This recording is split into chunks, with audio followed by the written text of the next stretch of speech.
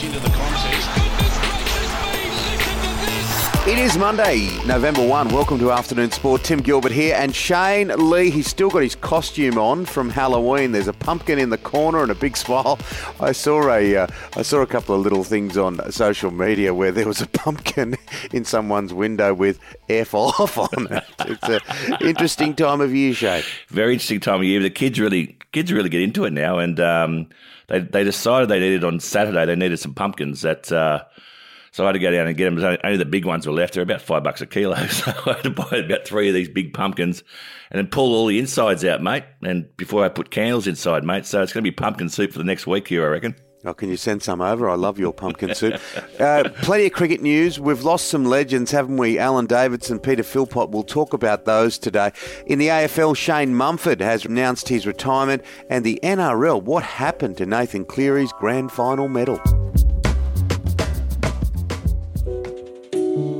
Now, there's nothing like a healthy head of hair. Shane, when I first met you, those blonde, flowing locks, well, they had a life of their own. Yes, Timmy. As they say, look after your hair and everything else will take care of itself. Now, I've got something for you too, Timmy, even with that silver fox look. It's called Mane Hair Care. Oh, Mane Hair Care. I know it. I absolutely love it. Yes, mate. Specialised men's hair care, targeting scalp conditions to stimulate scalp and over time improve growth.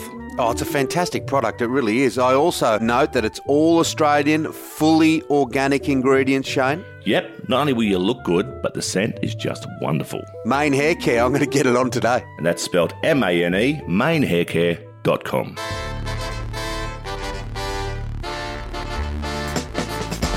Shane, Alan Davidson, and of course he was the head of Cricket New South Wales for such a long time. Part of that period was when you were playing. He was a remarkable figure, not only a great cricketer, great statesman, but just a good bloke. A really, really nice guy, a real gentleman of the game, and a fantastic all-rounder. He played 44 tests for Australia. He took 186 wickets at only 20.53, which is the second lowest bowling average of anyone to take 150 wickets. He also scored like 1,380 runs and his highest score of 80. But as you said, Timmy, he was a really, really nice guy, a real gentleman, and loved to talk. He loved to talk. He had some long stories, old Davo, but but a great guy, and he'll be sadly missed. Yeah, amazing left armour, and obviously played a lot with Richie Benaud in that era. He was there in the Tide Test, and it's great that he did tell so many stories, and you want more people like him to do that, because so many great yarns go to the grave, don't they? Yeah, Richie Benaud said he was the greatest of his generation, Davo had stories like he would get one stump, he'd put it at the top of a hill, and he'd bowl a bag of cricket balls at the one stump, and if it missed the stump, it'd roll all the way down the hill, and you have to go and get the ball. And he said he quickly learnt to hit the stump. So that was Davo, and many stories like that. But he'll be sadly missed, mate. He was a legend of the game. Yeah, and Peter Philpott, who of course did play for Australia, but went on to be a fantastic coach, and he coached you for a number of years up at Mossman as well. He passed away. Yeah, well, I'll miss Percy, mate. I only had lunch with him just before lockdown started. Himself and Barry Knight, and Percy played 8 tests for Australia, a leg spinner. Mate, an absolute star of the game. He had some great stories. He loved his red wine. And he actually taught Stuart McGill a lot of the art of leg spin bowling. So, he'll be really missed. For me personally, I love Percy. He was a good guy. Yeah, and we also saw the passing of Ashley Mallard, who was a very talented spinner himself. So, a big week for cricket with the loss of 3 real big names. Turning from that story or those stories to the World Cup, and obviously of less gravity, but the Australian cricket team got flogged by England at the T20 World Cup. Yep, our runs at the top of the order are dried up again.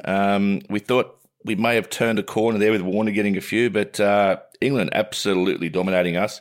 I think we've got some real issues leading into whether we'll end up making or being part of the semis here. Yet to be seen, but both our batting and bowling way below par. Once again, England look really good. Actually, they're a chance to take the whole competition out, I think. And Alyssa Healy, what about the way she clubs the ball? It's entertaining, isn't it? She is an absolute superstar. She hadn't scored a 50, I think, in 5 innings in the WBBL. And the critics started to turn on her, and well, she answered those critics really well. She scored 94 of 55 balls and absolutely smashed them. And she's only the 5th girl now to pass 2,500 runs in the WBBL. Yep, she's a real competitor, Alyssa Healy, and don't write her off. Jordan De Goey, I've been looking at these pictures, and you don't want to form a judgment, do you? But he's had problems in the past, and he hasn't covered himself in glory in New York. Collingwood have stood him down.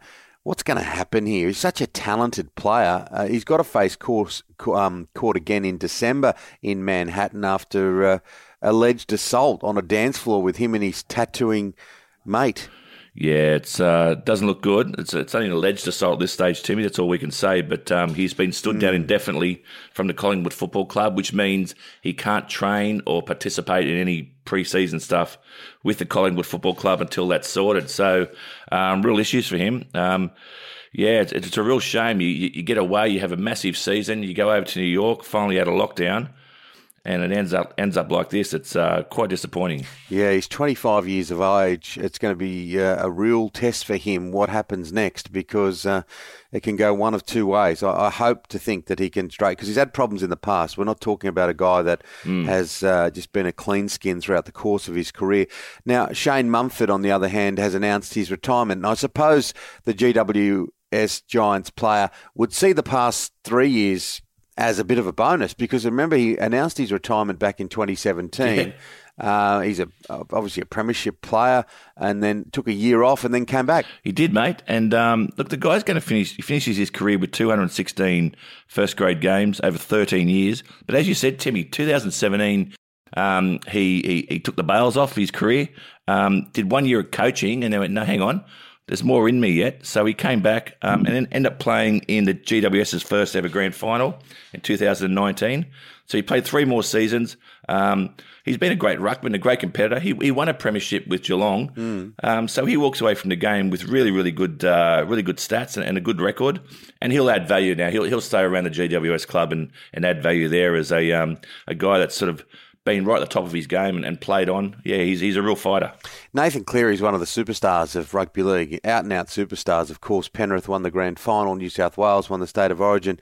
He just finds the odd little bit of trouble, though, from time to time, doesn't he? And now there's some drama around the Clive Churchill medal that he won and it going missing. Yeah, look, I don't know about this. Like the Clive Churchill medal that he was given actually had the wrong stadium on it. So the NRL took that back. They're asking Cleary not to say anything. I don't think he is. I think it's just the journalists talking about this that's causing the issue for himself. But yeah, he was fined over $7,000 for his conduct with the actual NRL trophy, and now he's sort of whinging or potentially whinging that he's not getting his medal back. It's been weeks, so NRL need to get onto that, and I think we need to move on from Nathan Cleary and Crichton and Tyrone May and their issues at the end of last season. It's just not a great look for the NRL. It's not, and particularly with him, none of it's of any great gravity, is it? It's just this odd little sort of thing on the edge. He'd be best served to try and just clean it up, because in the main, he's an outstanding player. In my experience, a really nice young fella. So, look, yeah, that's Nathan Cleary. What about Melbourne? Now, this is happening. It is being replicated all around the world. We're seeing it with different sports clubs who have players in their midst who do not want to get vaccinated. Now, the Storm have an issue with Big Nelson Asofa Solomona, and he doesn't want to get the vaccination. So it's going to be a troubling few months to see what happens there. He's a real strike weapon for them. He's a huge guy. Yeah, he is, mate. But I think what will happen is the club will say, if you don't get vaccinated, you can't play. So then it's down to him to do it. So it's going to be pretty simple there, I think. Look, I understand people have their own rights and they make their own decision. But if the club decides that they need the vaccine, he'll have to get it. Otherwise, he'll be looking for another job. What about the world game? Lionel Messi, there was so much made of him heading to PSG and how good is this and all the money that was being spent. It hasn't quite worked out, has it? He's had a drought there. He's had a massive drought. He's even taken off at half time in the last match, Timmy. So, PSG are not getting their pound of flesh out of him, that's for sure. Look, saying that, the guy is a world superstar. So you would think, mate, he would definitely, at some stage, he's going to start putting him in the back of the net again. But have to watch his space. But at the moment, PSG not happy. Yeah, interesting. He's such a massive name, such a talented player. In the NBA, Josh Giddey, this young Australian, continues to grab the headlines. He has been superb. And we saw it when he was here in the NBL, and all throughout the season, people were saying, did you see what happened with him? Did you see what happened with Josh Giddey? He's going to head to the States. And he had this mercurial talent, and he's taken it overseas, and it's being realised real quickly. Yeah, he's a really elusive sort of guy, isn't he? He's sort of he doesn't strike you as a guy that's going to dominate straight away. But within 6 matches, they're already saying he's potentially the rookie of the year. You couldn't get enough money on this guy. 6 matches, he's averaging 10.7 points, 5.8 rebounds, 5.7 assists. He's shooting 45% from the field and 33% from outside the arc. His numbers are outstanding so far. So Josh Giddey, good on you, mate. Keep going. And Greg Norman stirring the pot with this controversial $260 million move to have another golf tournament go on. And, of course, in recent times we've seen the Shark in the shower and the One Wood out on the beach. And it's like this. Was it the One Wood in the shower? He knows how to make money. Mate, he sure does. He's got a big shake in behind him here, a $260 million investment into LIV Golf Investments, which Greg Norman will head up. But this will take on the PGA. That he's talking about 10 new events across Asia, the Middle East and Europe, which would really be fundamentally against the whole PGA and what they stand for. There's only so many players who can play in these tournaments. But I dare say the Shark, the Great White One Wood, will potentially be pulling a lot of people away. It's almost like World Series cricket in a lot of ways. Yeah, it's going to be interesting to watch because there's so much money in golf, and he has been one of the most successful golfers off the course. Of course, he was brilliant on the golf course and was world number one for a number of years back to back. Obviously didn't get as many majors as we thought he would, but his success with Shark Enterprises has been off the charts. Now, we've seen the supercars get back into action under lights. It was quite dramatic, and it's great to see them back. Shane Van Gisbergen has continued his wonderful form. Yeah, Shane Van Gisbergen, well, look, and he's not stopping at all. He's saying that he wants to dominate this whole series, and he's doing it again. He is an exceptional driver, and clearly I think there's a gap between him and the rest of the field, mate. Yeah, and it's great to see them back. I know that a lot of my friends who are right into the cars are already talking about heading off to Bathurst and getting their spot on the mountain. It is quite a ritual that has been missing for a little while because of COVID-19, so just another sign of life normalising now. The Melbourne Cup, if you look at what's happening in Sydney, it's a traditionally big race day on the Tuesday with people celebrating Melbourne Cup Day at Randwick, and I think there's going to be around 17,000 with more rules coming back. And in Melbourne itself, you're going to have 10,000. What are you doing Melbourne Cup Day? Well, doing Afternoon Sport podcast, aren't we, Tim? Oh, yeah. Well, but this will only take a certain amount of time, Shane. There's other hours in this particular day, my friend. I know, mate. No, I think I'll be going up to the Oaks pub in Neutral Bay for a few beers and maybe a few bets. Any tips, mate? Incentivise is something I'm looking at. Is that a chance? Oh, it's a very good chance, but it's probably the shortest price since Far Lap for the Melbourne Cup. Right. So we want to find. Okay, let's leave these next few hours between today and tomorrow as an opportunity to find something that might just beat Incentivise and put a little bit of money in your piggy bank for the Oaks for one of those steaks you can cook on the barbie if they still do it that way, like the last time I was there a few years ago.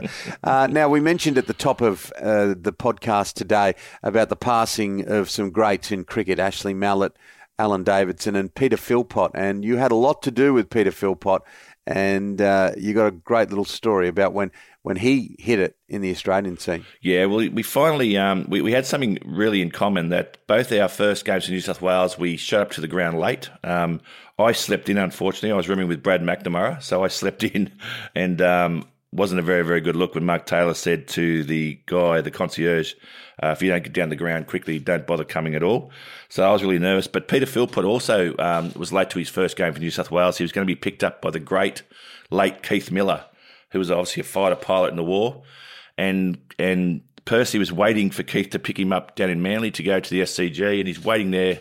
and waiting. And Keith showed up literally an hour and a half late in a tuxedo, apparently. He'd been out for the night and showed up late, and Keith said, good luck for your game. He said, well, what about me? It's my first game. I'm going to get in trouble. He said, you'll be fine, son. I'm also the captain. Yeah, absolute legend of the game. And as I said at the start of the show, mate, he'll be sadly missed, old Percy. Yeah, you'll be all right, son. I'm also the captain. I love it. What a personality. What a character Keith Miller was. That's it for Afternoon Sport today. Make sure you hit follow or subscribe wherever you listen. A big thank you to our sponsors. Yeah, wonderful sponsors in Maine Haircare. That's MANE, mainhaircare.com. And of course, our wonderful producer, Mr. Dan McHugh. Back tomorrow with your daily dose of sport. We'll see you then, guys. Take care.